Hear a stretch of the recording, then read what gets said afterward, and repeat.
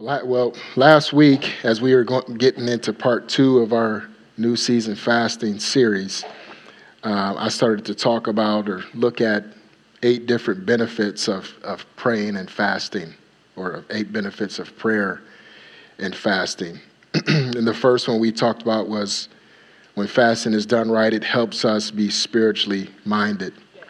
We're called to be spiritually minded because we can't walk in the spirit with a carnal mind. And the Bible says that we are to walk in the spirit, right? So fasting helps us to be spiritually minded, which ultimately helps us to walk in the spirit. The second thing we talked about is that fasting turns our heart back to God in repentance. Repentance is a good thing. It's a great thing. I think repentance will solve a lot of problems in our lives, right?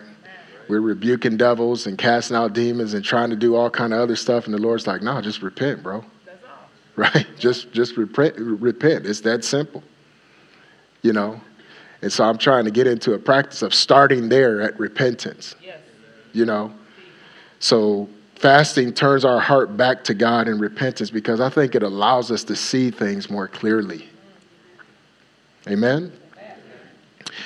Fasting leads to answered prayer and greater sensitivity to the voice of God. Anybody want that? Yeah. Right? I want my prayers answered. I want to be more sensitive to his voice, more sensitive to his leading and his presence. You know, we can't sing a song like Stay and cry out, we want more, but not be willing to push back the plate in order to get it. Right? It's like that verse that we quote in the church a lot. If my people who are called by my name will humble themselves and pray and seek my face, turn from their wicked ways, I'll hear from heaven, forgive their sins, and cleanse their land. But the first part of that is humble ourselves. And really you could say, because part of humbling yourself is fasting. So if my people would fast and pray and turn, right? So fasting leads to answered prayer and greater sensitivity to the voice of the Lord, which we all need and hopefully we all desire. And we talked about fasting increases faith while at the same time moving demonic influences. And I want to dig into this one a little bit more this week. You know, I'll get to the other 4 next week, but all week long, the Lord has really been dealing with me on this one. That there's more meat on that bone, right? Yeah. Like when I eat chicken, I get all the meat off that bone. I don't understand people leave all kind of meat there, and it's weird to me. Like, man, you need to finish that, right? That ain't finished. Well, I got most of it. No, eat it all. That chicken's sacrificed for you. Get all the meat off of that bone, man. Right. And that's what I feel about with this particular point, that fasting increases faith and moves demonic influences.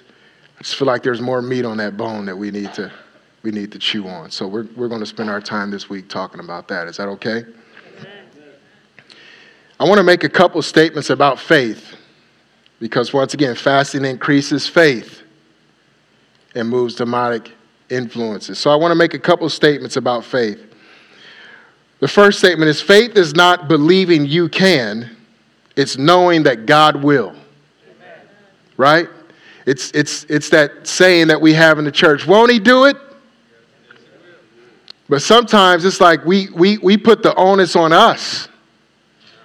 And I'm just telling you, I don't care how powerful you are, you're not moving anything. Amen. Jesus was clear, you can do nothing apart from me. And so faith is not believing that you can. It's not a belief. It's a knowing that God will. That's faith. The second statement is real faith is not about you at all. It's actually about our God. Right? It's the simple ability for me to trust that God is Well, he is what? He is. What is it that you need? What is it that you're bumping up against, right? He's enough. Sometimes that needs to be your prayer. Lord, you're enough, right? You're enough. If you're struggling with contentment, Lord, you're enough. If you're struggling with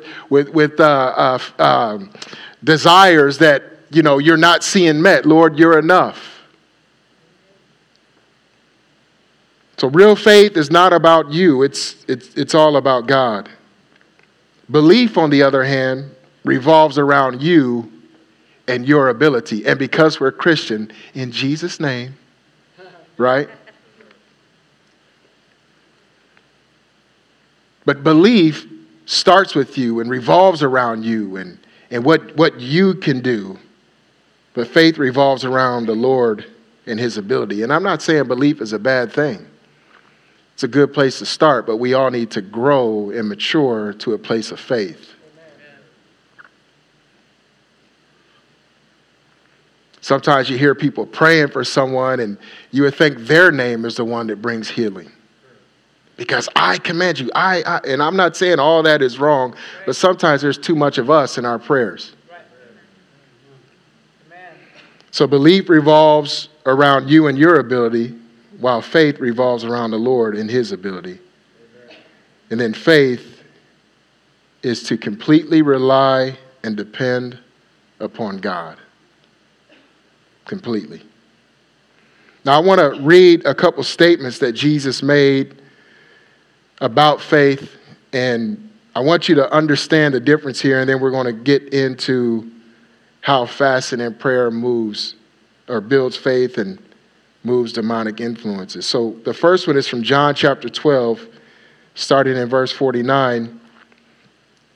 It says, Jesus says, "For I have not spoken of my own authority." This is Jesus, our Lord, speaking. He says, "I have not spoken of my own authority, but the Father who sent me gave me a command, what I shall say and what I shall speak. And I know his command is everlasting life. Therefore, whatever I speak, just as the Father has told me, so I speak." What is Jesus saying here? He's saying, I have a commandment from the Father, and that's what I'm going to say and speak. Not my opinion, not my desire, but my Father's. I've heard from him, and that's what I'm all about. Remember when Jesus' parents find him in the temple, and they ask, and he says, "Didn't you know I must be about my Father's business?" At 12. Some of us at 40 don't even know our Father's business. But Jesus is telling us here, the Father has given me a commandment. That's what I'm going to do. And as we do what the Father has commanded, we find eternal life. Therefore, in verse 50, I will speak just as the Father has told me. That's it. That's all I'm going to speak. That's faith. That's faith. In Luke chapter 4, verse 9, Jesus is coming off of, or in a time of fasting and prayer for 40 days, and the enemy comes and tempts him, and he tempts him with a couple things, and this is the second temptation. It says in Luke 4:9, it says, "Then he, Satan, brought him, Jesus, to Jerusalem, and set him on the pinnacle of the temple, and said to him, 'If you are the Son of God, throw yourself down from here. For it is written, he shall give his angels charge over you to keep you, and in their hands they shall bear you up, lest you dash your foot against a stone.'" Now, we know that Satan is the father of lies. And that's all he does is lie. But what he just quoted is true, but he quotes it out of context. He's asking Jesus to prove that he is who the Father has already declared him to be. More than that, he's asking the Father to prove to Jesus that the Father is who the Father has said he will be. He's asking the Father to prove his faithfulness. And this is how Jesus responds to that. "It has been said, you shall not tempt the Lord your God. So what is this statement that Jesus makes here in Luke chapter 4? Why is that different than the statement he makes in John chapter 12? Because in Luke chapter 4, Jesus is dealing with what a lot of us deal with as American believers today, where we say we're going to do this, God bless it. We don't have a word from him. We don't have direction from him. It's just what feels good to us. I'll give you an example. Stacey and I bought our first house. We'd only been married a few years. And of course, we want to, make the house nice. I don't want to use this college furniture in the new house. So we go to this store in Dallas to buy new furniture. Going to spend way too much money on it. I had just started a new career as a financial advisor with a firm called Edward Jones, making peanuts. And Stacey turns to me, because we're going to do this on credit, and it's 0% for 2 years or whatever. And Stacey turns to me and says, can we do this? I say, oh, yeah, we can do this. By the time we have to pay this stuff, I'll be making so much money it won't matter. Because I was tempting God. I didn't have a word from the Lord to go into debt. It's okay because I'm going to bless you. I didn't have a word from the Lord. All I had was belief in me and the fact that I'm saved. And so God's like obligated. In a year, that furniture was sitting in our friend's house. And I'm still paying on it for 3 years. I learned a hard lesson. Don't tempt the Lord. That's not faith. And because of, and I might offend some of you by saying this, but I really don't care. That's as nice as I can say it. I don't care. Some of us are listening too much to these talking heads on Christian TV, and they're telling us stuff that is to do stuff that is tempting God. It's not faith. It's not faith. Name it and claim it. Money cometh. All this crazy stuff that you're seeing on Christian TV, it's not faith. It's belief, and really the belief is in you. I'm so loved by God that whatever I want, he will do because he's so crazy in love with me. No, you're going to learn a hard lesson. That's not faith. That's tempting the Lord. So when I say fasting builds faith and moves demonic influences, it's because we move beyond the childish way of trying to tempt God, the immature way of trying to tempt God to do what it is that we want. And we get more in tune with what he desires. And his desires become our desires. And when his desires become our desires, then our prayers line up with that, and we get answered prayer.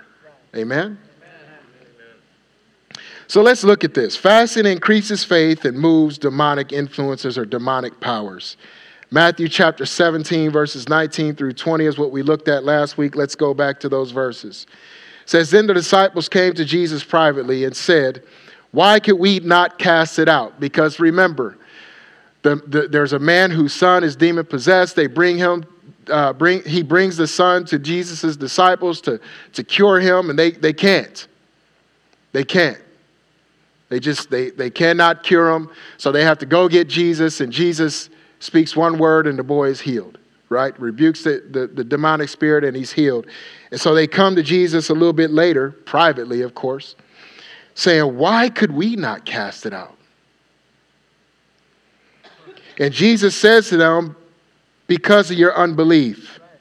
For surely I say to you, if you have faith as a mustard seed, you will say to this mountain, move from here to there, and it will be moved, and nothing will be impossible for you. However, this kind does not go out except by prayer and fasting. So Jesus gives a very powerful and telling answer to their question of, why could we not cast it out? And he says, unbelief.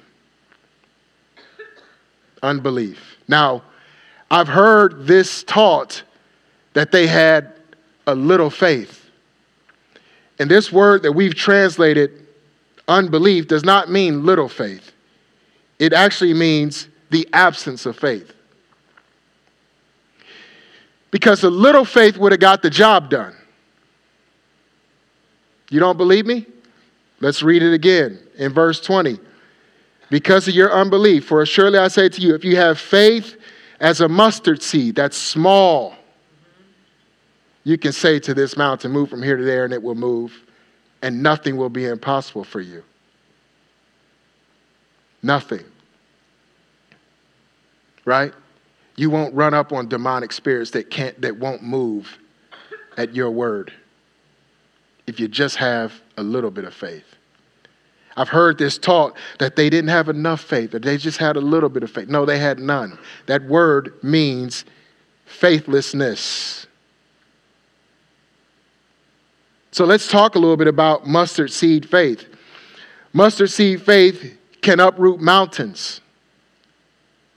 Because Jesus just said, if you have faith like a mustard seed, you'll say to this mountain, move from here to there, and it will be moved. Don't think of physical mountains. Think about strongholds in your life. Think about things you struggled with your whole life. Think about things that have been in your grandfather and great-grandfather, your father. Think about those that are part of your bloodline. Those are mountains that need to be moved. Those are strongholds that need to be broken. Jesus says if you have just a little faith, you'll speak to that and it'll move. Mustard seed faith makes the impossible possible. Why do I say that? Because he said, and nothing will be impossible for you. Now, don't use that to go try to get what you want. Jesus said, nothing will be impossible for me, so I'm going to go get this brand new Porsche. By faith, you're tempting God. Let's grow up. Right? Let's grow up. I'm just saying this because these are things that I struggled with early on in my walk. I'm serious. I read this and it was like, oh, shoot, I can get a Porsche. I wanted a red one. You know, I was living in Dallas. I saw a red Porsche driving all over the place. It's like, man, I would look good in one of those.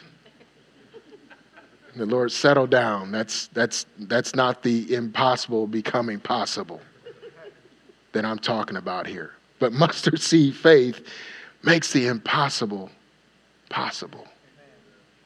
Struggling with addiction? Struggling with impurity? Struggling with brokenness? Depression? Struggling with, you got an identity crisis, you don't know who you are, so you're just trying everything. I know a young man, very gifted young man that is that way. I've known him since he was a child. He's so struggling with identity, he does anything and everything to just try to find something out about himself. And it's like, bro, just connect to the Lord. Your answer is there. You trying to do this and be that and worship this and get applause from these people. Just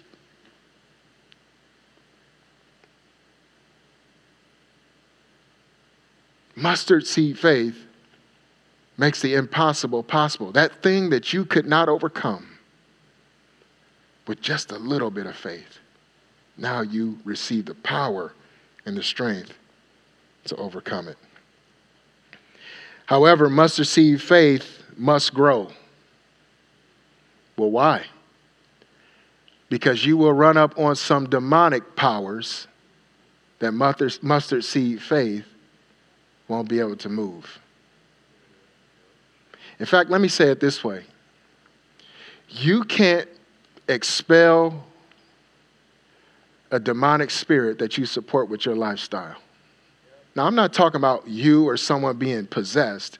Some environments that you go in. Let me say it this way. Some environments that some of us work in. There's a demonic presence there. And you know that because it's chaotic and there's conflict and no one's happy and everyone's backbiting and all. That stuff, that chaos, it comes from the enemy. And you want it to be peaceful. You want it to be changed, but you support it. You engage in the gossip. Right. You engage in bashing your boss. Right? You complain with the co-workers about how bad the conditions are. Now, if they're really bad conditions, then take that to the boss. Don't sit around with the other coworkers and just complain about it. That's a rebellious spirit. So we can't cast out any demonic power or influence that we support with our lifestyle or our words. So therefore, I need to get to a place where I'm living a lifestyle of prayer and fasting. I don't know about any of you, but for me, over these last 15 days that we've been praying and fasting, it's like the Lord has given me insight on things that I didn't know. Right? Prayers that I've been praying and not getting answers to, but over these last 15 days that I've been fasting and praying, the Lord is saying, try this. And I try that, and it's like, whoa, that worked. I should fast more. Right? Because it's not that it necessarily is moving God, it's opening us up to hear from the voice of the Lord more. It's getting us to a place where our ear is fine-tuned to the Spirit, Tony. Right? And when our ear is fine-tuned to the Spirit and a demon manifests, we don't step back like I did in Uganda a few years ago. We say, well, our God is still on the throne. And this devil might be acting up, but his power is nothing compared with the power that my God has. His power is nothing compared to the Holy Spirit's power that is in me. The same power that raised Christ from the dead is in me. Why should I be afraid of this demonic manifestation? Why should I be afraid of this chaotic environment? Christian people, I think I need to go get a new job. Well, why? Because no one on my job is saved. Maybe that's why you're there. Well, those people don't want to hear what I have to say. Doesn't matter. I didn't say you're there to save them. I said you're there to preach the message to them. That's faith, not whether or not they get saved. Yes, we want them to get saved. But the results of you doing the thing that God has called and created you to do is not what determines whether or not it's faith. It's your willingness to do what God has called you to do. Read the prophet Jeremiah. He didn't turn the nation back to God. His whole ministry, that was the whole ministry. And we would say, he failed, he was unsuccessful. No, he was very successful. Because in the face of persecution and being slandered and all these other things that were happening to him, he stood firm in his willingness to obey God's command. That's faith. That's faith. Let's talk a little bit about unbelief, some more about unbelief.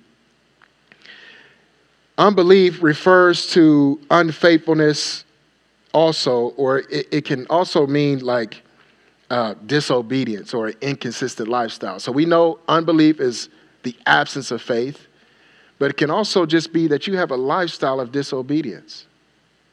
And it may not be that your whole lifestyle is disobedient, but maybe a corner of it is. Right? Maybe you've got some inconsistency in your life. I remember a guy telling me one time he was saying how he used to like have this issue with pornography, but he thought he was like this spiritual giant. And he said, I was so deceived thinking that I could look at porn and still be this great spiritual man of God. Now, besides that, he lived a pretty righteous and holy life. But that issue with pornography, it's canceling out a bunch of stuff. We don't necessarily know that. We think that's it's only impacting us, but no, it's impacting those around you. It's impacting the way you see people around you. You know, it's impacting a lot of different things. And this isn't a message about overcoming pornography, but if that's an issue for you, you need to overcome that. I say that with compassion as one who has overcome that and understand that it's tough. But that's not the only one. There's other issues that people have. You just need a little inconsistency in your life. in order to throw things off. Now listen, I'm not saying you have to be perfect in order to truly walk by faith. And no, you're not going to be perfect. What we can't have is these habits of inconsistency. We can't be in a place where the Lord is saying, hey, stop talking like that, or stop drinking that, or stop watching that. And God's patient. The Bible does say he's long-suffering. Yeah, he is. But while you're taking advantage of his long-suffering, you're also hurting your own progress and growth. You're walking in inconsistency and disobedience. Now, I want to read a few verses to you that use that same Greek word that we've translated in Matthew 17 as unbelief. It's apostia, right? That's the Greek word. There's other times that word is used in the scripture, and I want to read those to you, and to get a fuller picture of what this unbelief looks like. Is that okay? Hebrews chapter 3, verse 12 says, beware, brethren, lest there be in any of you an evil heart of unbelief, apostia, in departing from the living God. So unbelief can lead to me departing from my relationship with the Lord. Why? Well, I think it's because we will pray and we don't get any results, and so we start to listen to other ideas. We start going to the tarot card readers and the psychics and the mediums because we're not getting results from our prayer. Well, the problem is not that God, the problem is our unbelief. Right. Amen? Matthew chapter 13, verse 58, it says, now he did not do many mighty works there because of their unbelief. It's talking about Jesus. That Jesus was limited in his ability to do miracles. That's what mighty works means. Because the people he desired to minister to walked in unbelief. Apostia. Think about that. That God is all powerful. He's created everything that we see and holds it all together. But our unbelief can, in a way, tie his hands.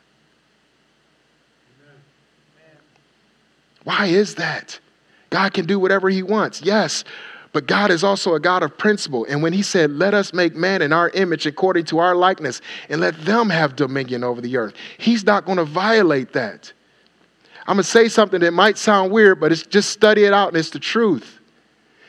God is so good and he's so true and he's so just that when he gave dominion to man, we have to, I'm uncomfortable using this word, but it's the best word I can think of.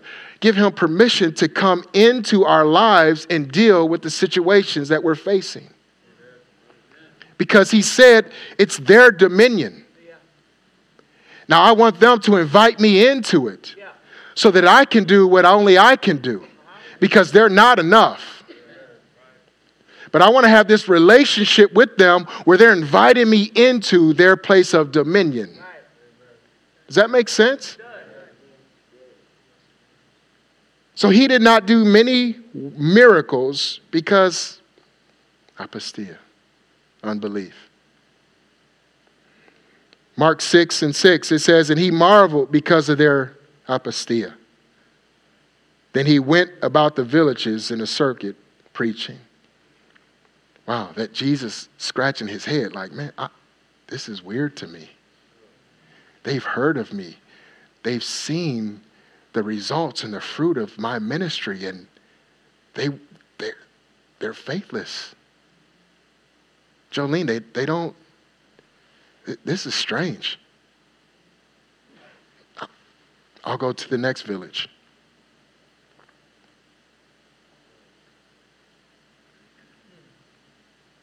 Is our unbelief causing Jesus to go to the next person?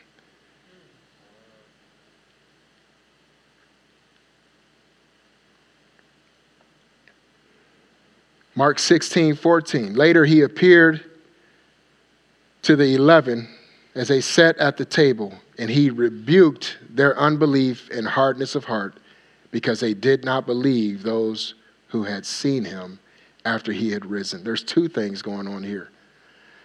Because of fear, their heart is hardened and unbelief and unbelieving. So unbelief has the ability to allow our hearts to be hard. A hard heart is very difficult for the seed of the word of God to penetrate. It sits on top and the birds come and they eat it, or people trample on it, or the weeds choke it out. That's the parable. The second thing is they could not believe the word of God that came from eyewitnesses. Right? Let's read it again. He rebuked their unbelief and hardness of heart because they did not believe those who had seen him after he had risen. So people saw that Jesus had risen. They go to his disciples and say, we saw the Lord. We saw the Lord. She's crazy. In fact, Peter says, I'm going fishing. I'm going back to what I used to be engaged in, which is something we should all consider. The results of unbelief. We can go back to the stuff that God has brought us out of. Not that fishing was a bad thing, but fishing wasn't going to make Peter's name ring 2,000 years later. Following Jesus did. Amen? Is this helping, or is this just boring? Okay. All right, good. Hebrews chapter 3, verses 16 through 19. It's speaking about the Israelites that came out of Egypt. It says, for who having heard rebelled? Who was it that heard the word and rebelled? Indeed, was it not all who came out of Egypt led by Moses? Now with whom was he, God, angry 40 years?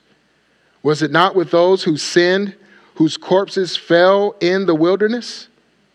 And to whom did he swear that they would not enter his rest, but to those who did not obey? So we see that they could not enter in because of unbelief. So their unbelief for the children of Israel coming out of Egypt in the wilderness, their unbelief led to disobedience, which caused them to sacrifice or to give up their inheritance. God had a plan to bring them into a place of rest, but they couldn't believe.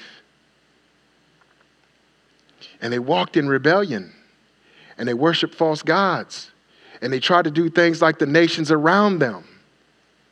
And because of that, a whole generation that was supposed to enter into the promised land, they died except for Caleb and Joshua. I wonder how many of us are carrying around the promises of our fathers that never got fulfilled because they walked in unbelief. Now, let me pass it down to the next generation. Right? Because there was a generation that came after that was able to enter into the inheritance. I don't want to sacrifice my godly inheritance because I have an evil heart of unbelief.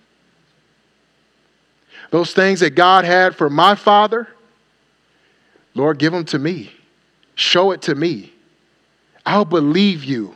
I'll trust you, even if it looks scary, even if it leads to difficulty, even if it hurts me, I'm going to believe you because I want my inheritance. I want more of you. I want my life to please you. I want my life to be a sweet aroma to you, Lord God. Amen. Then I've got to walk in faith. Right. Amen? Amen? Faith moves mountains. So we have to continue to grow because we don't want our unbelief to cost us our godly inheritance. Now, in Matthew chapter 17, Jesus said to his disciples once again, because they said, why could we not cast it out? Because of unbelief, apostia. And then he says, but this kind only goes out by prayer and fasting. So what is this kind that does not go out except by prayer and fasting. Well, let's read this same account in the Gospel of Mark chapter 9. Man, I'm running out of time. Mark chapter 9, verse 14. It says, and when he came to his disciples, he saw a great multitude around them and scribes, disputing with them. Immediately when they saw him, all the people were greatly amazed and running to him, greeting him. And he asked the scribes, what are you discussing with them? Then one of the crowd answered and said, Teacher, I brought you, my son, who has a mute spirit. And whenever it seizes him, it throws him down. He foams at the mouth and gnashes with his teeth and becomes rigid. So I spoke to your disciples that they should cast it out, but they could not. Now listen to Jesus' answer. Oh, faithless generation, how long shall I be with you? How long shall I bear with you? Bring him to me. Then they brought him to him. And when he saw him, immediately the spirit convulsed him and fell down on the ground and wallowed, foaming at the mouth. And he asked his father, how long has this been happening to him? And his father said, from childhood. It often has thrown him both into the fire and into the water to destroy him. But if you can do anything, have compassion on us and help us. Now, it's very interesting what Jesus says in this situation, because they're like, he says, I brought him to your disciples to cure him, but they couldn't. And Jesus says in verse 19, oh, faithless generation, how long shall I be with you? How long shall I bear with you? Bring him to me. And for years, I've read this verse thinking that Jesus was just speaking like in general about our generation, just the generation that they live in. He was talking to his disciples.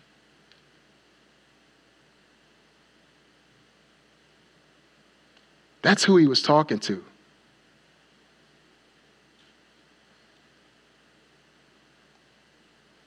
He's saying, you're faithless. Like, how long do you've been with me almost 3 years now. You've seen me do all these different things. You even operated in some of my power. But now this kind comes, and all of a sudden you lose faith. Well, what is this kind? It's the kind that has been with this child since childbirth. What are the kinds of spirits? Remember, Jesus said, this kind does not go out except by prayer and fasting. Those are generational strongholds. Those are things that our grandfather or great-grandfather, they couldn't defeat. That's why you see some people like alcoholism is just through their drug addiction. Right, Steve and Joan? Right? If you don't believe me, ask. They know this stuff. It's generational.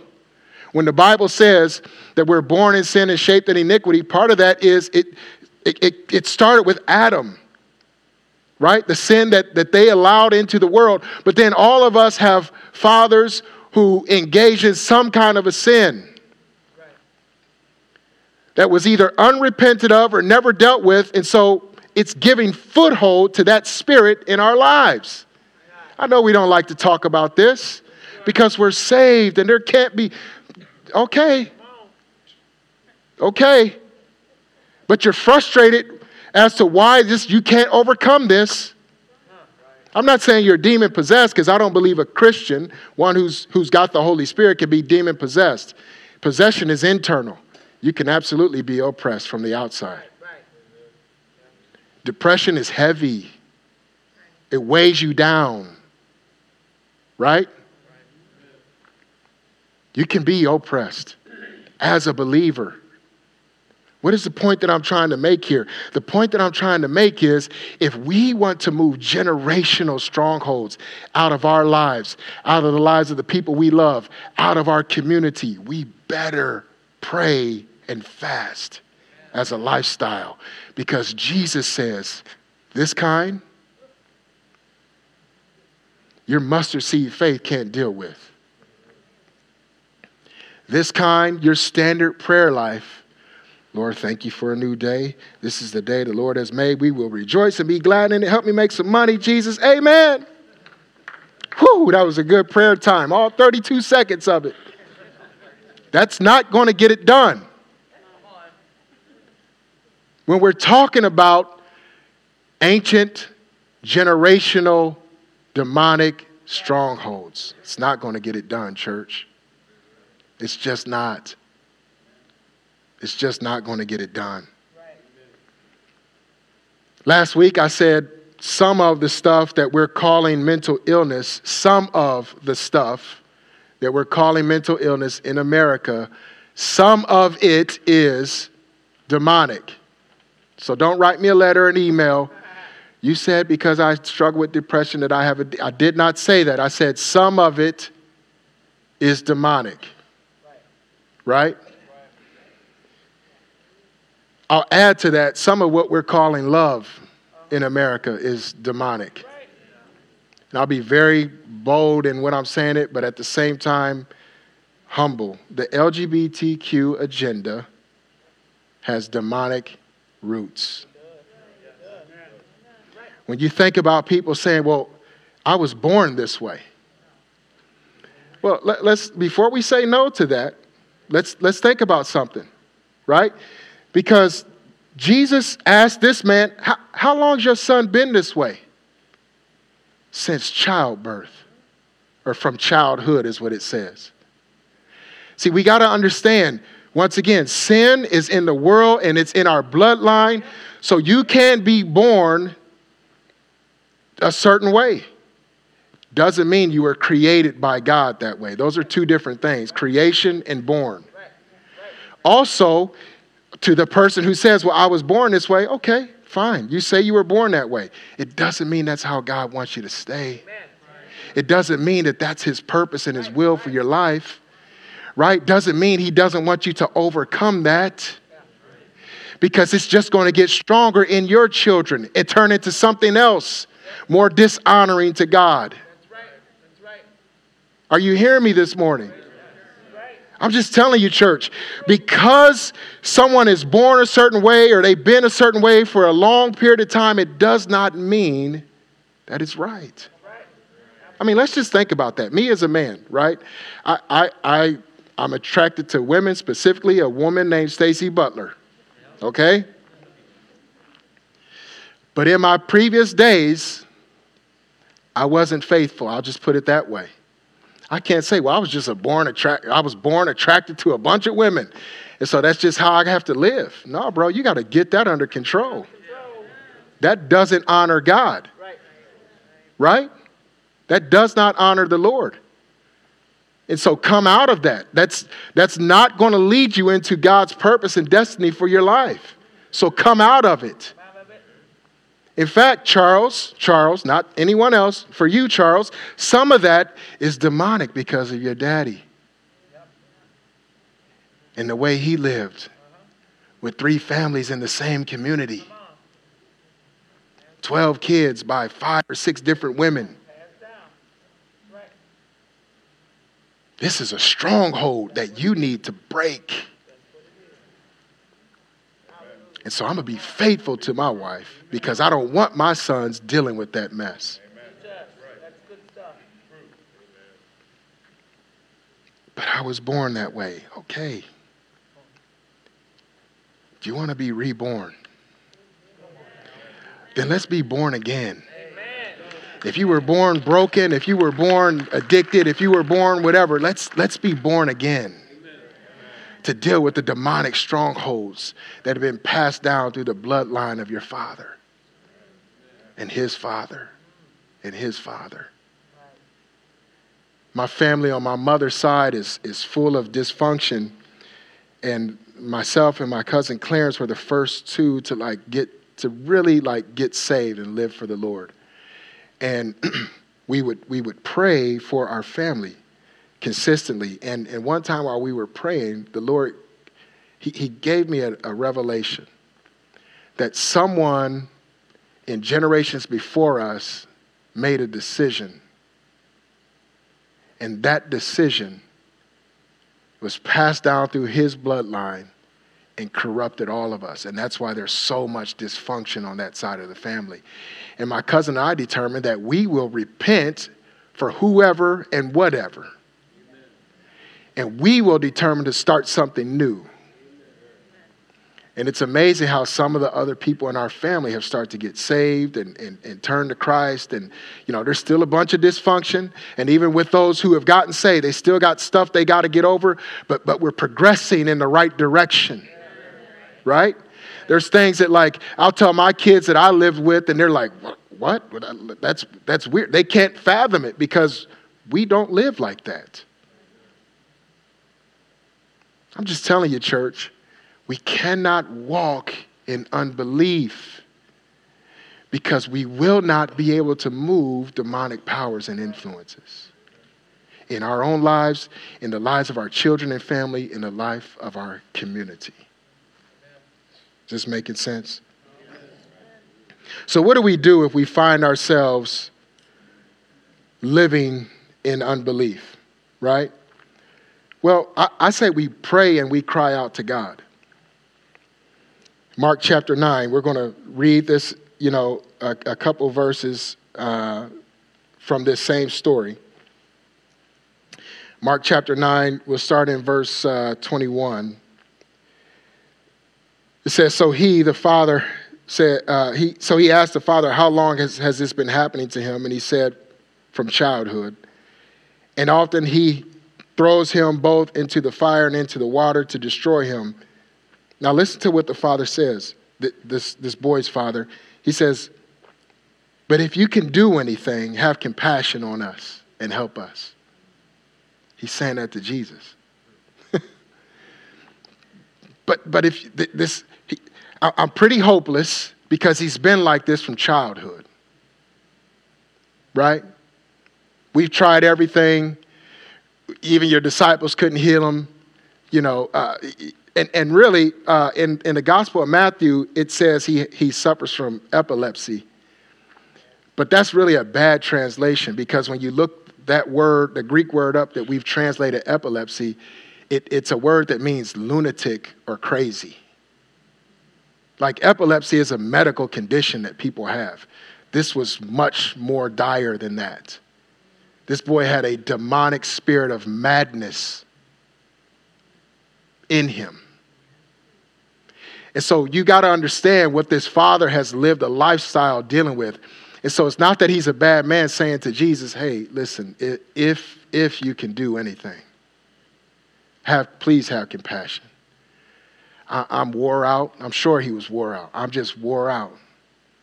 And I love my son. When I found out that my wife was pregnant, I had all these dreams and visions of what his life will become. And I have a lunatic.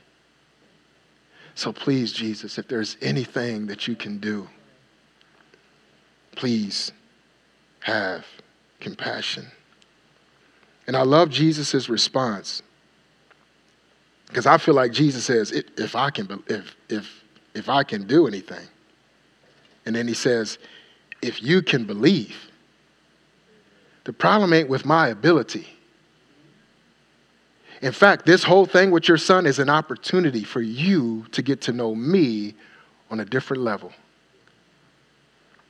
Doctors can't heal him. The Pharisees couldn't heal him. My disciples couldn't even heal him. But I'm Jesus. I'm different. And I need to introduce you to myself. So if you can believe, all things are possible to him who believes. What's that mean, Cam? Mountains can be moved when we believe. Verse 24, immediately the father of the child cried out and said with tears, Lord, I believe, but help my unbelief. I love that prayer, that transparency, where he's saying, I believe, Lord, but he's been like this a long time. Help my unbelief.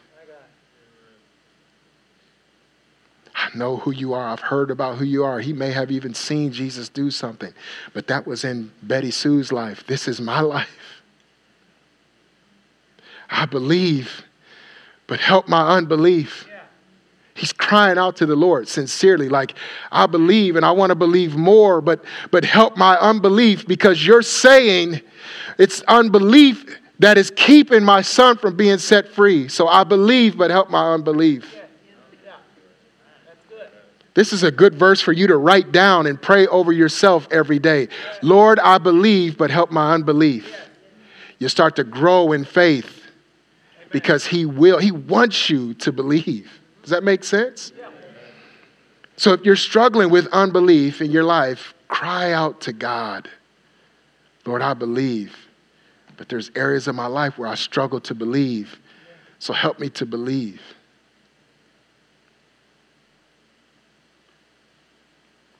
Lord, I trust you, but there's areas of my life that I struggle to trust you. So help me to trust you. This is not the way you want me to live. This is not how you want my life to go. You said that you came that we might have life and life more abundantly. I believe, but help my unbelief. I want to close with talking about how we need to pray for ourselves and what we need to pray for ourselves on a regular basis. Because we need to have the wisdom to know how to pray. Right? Like if you're praying healing for someone who has a demonic issue, that doesn't line up. Right? But if you're trying to cast out a devil when it's a physical issue, you're going to be frustrated with God. I was just telling someone the other day, about when we first moved back to Wisconsin from Texas. The sun's out all the time in Texas, all the time. And I noticed my first 3 years back in Wisconsin, around mid-December, man, I just fall into a deep depression. And I mean, I'm rebuking devils and casting out demons and declaring the word over and everything, and nothing's moving. And it would usually take about mid-January for me to break out of that. And it would get worse and worse and worse. I could feel it coming on, and it would get so bad to where it was hard to get out of the bed. And now I'm starting to get frustrated with God about year 3 of this. Because I'm rebuking this devil and you letting him attack me. And I got work to do. I got a family to provide for. I got a church you want me to establish. I can't deal with this. It takes everything in me to just get out of the bed in the morning. So I'm mad at the Lord. And Stacy comes to me one day and says, hey, I was reading this article. I think you're vitamin D deficient. I was like, what? Vitamin D? What are you talking about? It's a devil. I'm so anointed, the devil's after me. I didn't say that.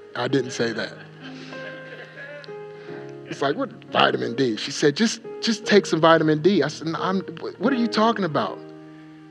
I'm still young at that time. And so when you're young and you're a man, you're invincible, right? And she said, no, I was reading, and it says that black people need more vitamin D. You need more sunlight. And she started laying this stuff out about all kind of stuff. And I was like, I'll try it. Fine. So I started taking vitamin D. 3 days, it was gone. So now I have to go back into prayer and say, Jesus, I'm sorry. I repent for being mad at you. Yeah, if you would fast and pray, you could hear from my voice. And I could say, it's not a demonic issue. It's physical. Right? So I want to close with this verse from 1 Corinthians chapter 12. I know I've been long. I apologize. But I needed to get through this. And I hope it was worth your time. 1 Corinthians chapter 12, verses 4 through 11. Says, there are diversities of gifts, but the same Spirit, Holy Spirit. There are diversities of ministries, but the same Lord, Jesus Christ. There are diversities of activities, but the same God, our Father, who works all in all. But the manifestation of the Spirit is given to each one for the profit of all. Or the way we could say it is, the Spirit manifests himself to each one of us for the profit of all of us. And this is how he manifests himself in verse 8. For to one is given the word of wisdom through the Spirit, to another the word of knowledge through the same Spirit, to another faith by the same Spirit, to another gifts of healing by the same Spirit, to another working of miracles, to another prophecy, to another discerning of spirits, to another different kinds of tongues, to another the interpretation of tongues.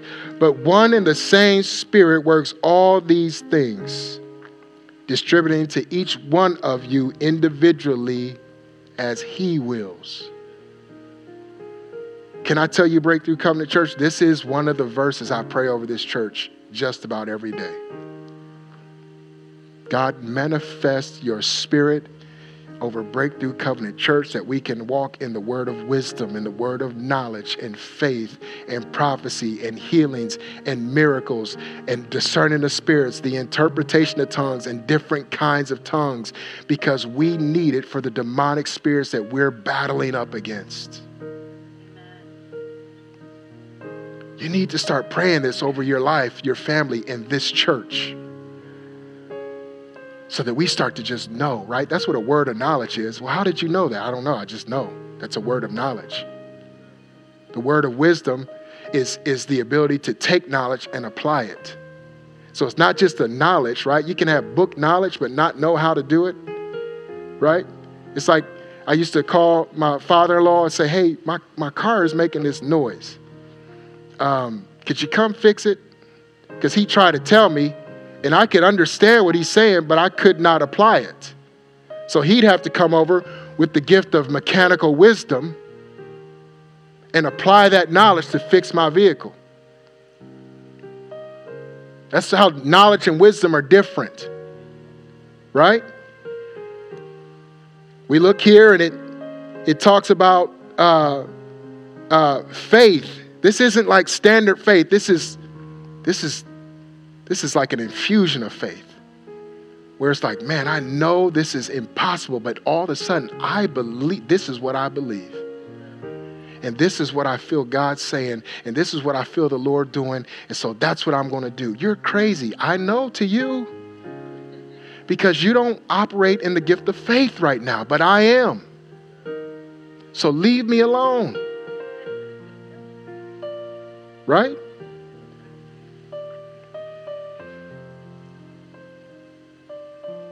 Healing and miracles are two different things. I'm standing on a miracle. This project up here cost $150,000. It was a miracle for us. We didn't have the money. It would have taken us forever. But God moved on the heart of one businessman who came to one service, heard me preaching about our mission program. He came down here and met me after service, said, can I meet with you on Tuesday? I said, sure. He said, some things I want to talk to you about. He came into my office, slid an envelope across my desk. He said, what I do is insignificant. I run a construction company in this area. It's insignificant. What you guys are trying to do is significant, and I want to help. He slid that across, so I opened it up, and it was 2 invoices. One for the Connect room downstairs, $35,000. I said, bro, we can't pay for this. He said, no. I'm giving this to you. And I want to do your stage project. So I don't care how much it costs, you just tell me what you want. I start crying. I couldn't contain myself. It was a miracle. And let me say something to you, church. When you give to our missions program every month, because hopefully you are, and we send that money to Cuba, Cambodia, Thailand, Pakistan, India, when we send that money, it's the same thing. It may not be $150,000 or $35,000, but that $100 or $200 or $300 that they get, it's a miracle from God. I'm not telling you what I think. I'm telling you what they're telling me. Miracles. Healing is healing. Physical sickness, emotional sickness, spiritual sickness, healing. God heals, right? We see in here Prophecy, that's not just foretelling the future, but anointed preaching and teaching of the word. That's prophecy. Discerning the spirits, we need that because we don't want to be rebuking devils when we need vitamin D. That leads to frustration. Take it from me, right? Different kinds of tongues. That can be your prayer language. That can be a natural language that you just start speaking that you don't know. And then the ability to interpret that. We need to pray for this, for ourselves, for our family, for our church. Because church, we're dealing with some demonic spirits that will not move with mustard seed faith. I believe as we start to pray and get serious about fasting and praying, we start to declare the word over our lives and over our church, we'll start to see that much more clearly. We'll start to be tuned in to the voice of the Lord much more clearly. And then nothing will be impossible for us. Amen? So, Father, we honor you today and thank you for your living word and the truth that is found in it. Help us to apply every ounce of it, Lord.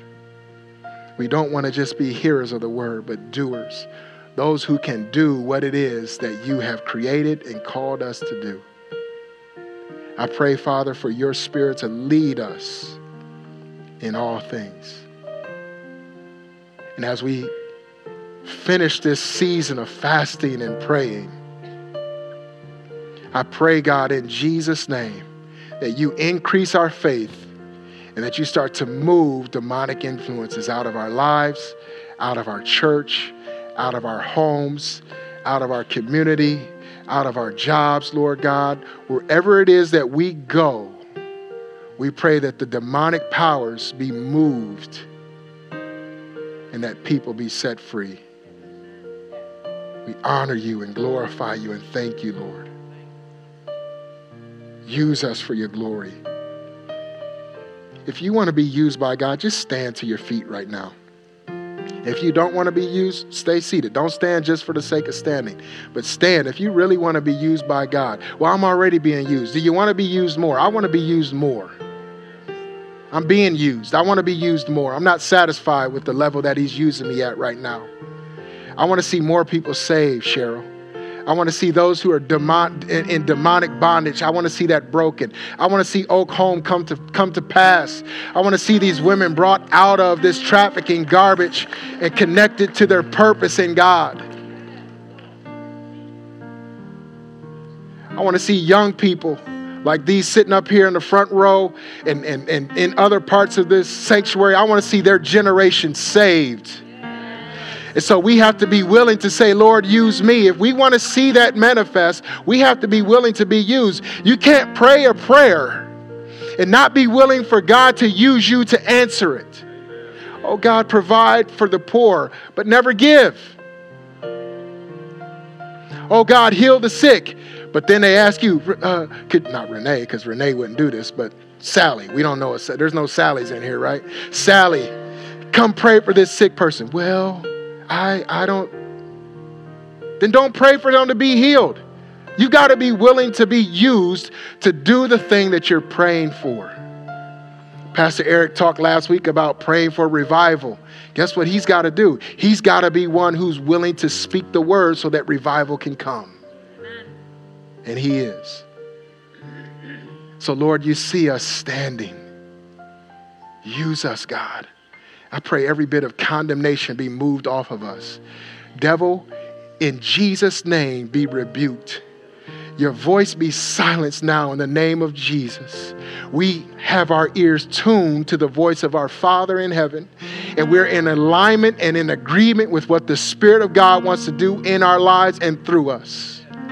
So use us, God, like you never have before. Let 2023 be the most powerful spiritual experience that we've had in our walk with God. Father, we pray over the Dreeses in their ministry. We pray for more healings. We pray for greater miracles, Father God, to manifest. We pray for a greater platform for this couple, Lord. You've seen their hearts. You know their faithfulness, Lord God. And I pray that you take them to the nations, Lord. I know they go to South Africa, but we ask that you take them to various continents throughout this world, Father, carrying the message that you put in their hearts and healing the sick, Father God, in Jesus' name. Thank you, Lord. Y'all can clap for that. You should clap for that. These are our brother and our sister. They're laying their life down for people to be healed. Thank you, Jesus. Thank you, Father. I'm through with playing. I'm just done with playing. When I wrote down my fasting stuff, it's like, Lord, I want more of you. More of you. That's all I really want is more of you. You'll bless me. I know you'll bless me. I know you'll provide for me. I want more of you because I'm done playing. I'm done talking about the power of God. I'm finished looking at someone else operate in it. I want to operate in it. And so I'm all in on this fast. And I've made a decision that I'm going to live a fasted lifestyle because this kind does not go out except by prayer and fasting. So let's be locked in. Amen. Thank you, Jesus. Let's give the Lord a hand this morning. Hallelujah. Well, as we close today, our prayer team will be up front. If you want to receive Jesus as Lord today, or maybe rededicate your life to the Lord, our prayer team who's coming up now, they'll be up here to pray for you. Those of us that are congregating, if you see prayer going on, please carry that in a different area so that they can hear from the Spirit of God and pray accordingly. Does that make sense? Do we all agree to do that? Yes. If you're here for the first time, or maybe you've only visited a couple times, Miss Liz is over here to my right. She's going to be in the blue room outside this door. It's our mission room. We have a gift that we'd like to give you and bless you with, and just thank you for worshiping with us today. And if you have a prayer need, don't leave without coming forward to receive prayer this morning. Amen. We serve a good God. Stay strong. You got 1 week left. 1 week left of the fast. You're doing great. Keep it up. If you haven't started doing it, get in on this last week. Get plugged in on this last week because God's moving. Amen. Father, thank you for your presence. In Jesus' name, we worship you, honor you, and glorify you. You are awesome, God. In Jesus' name, amen. Amen. God bless you. Thank you for being patient. Have a great Sunday.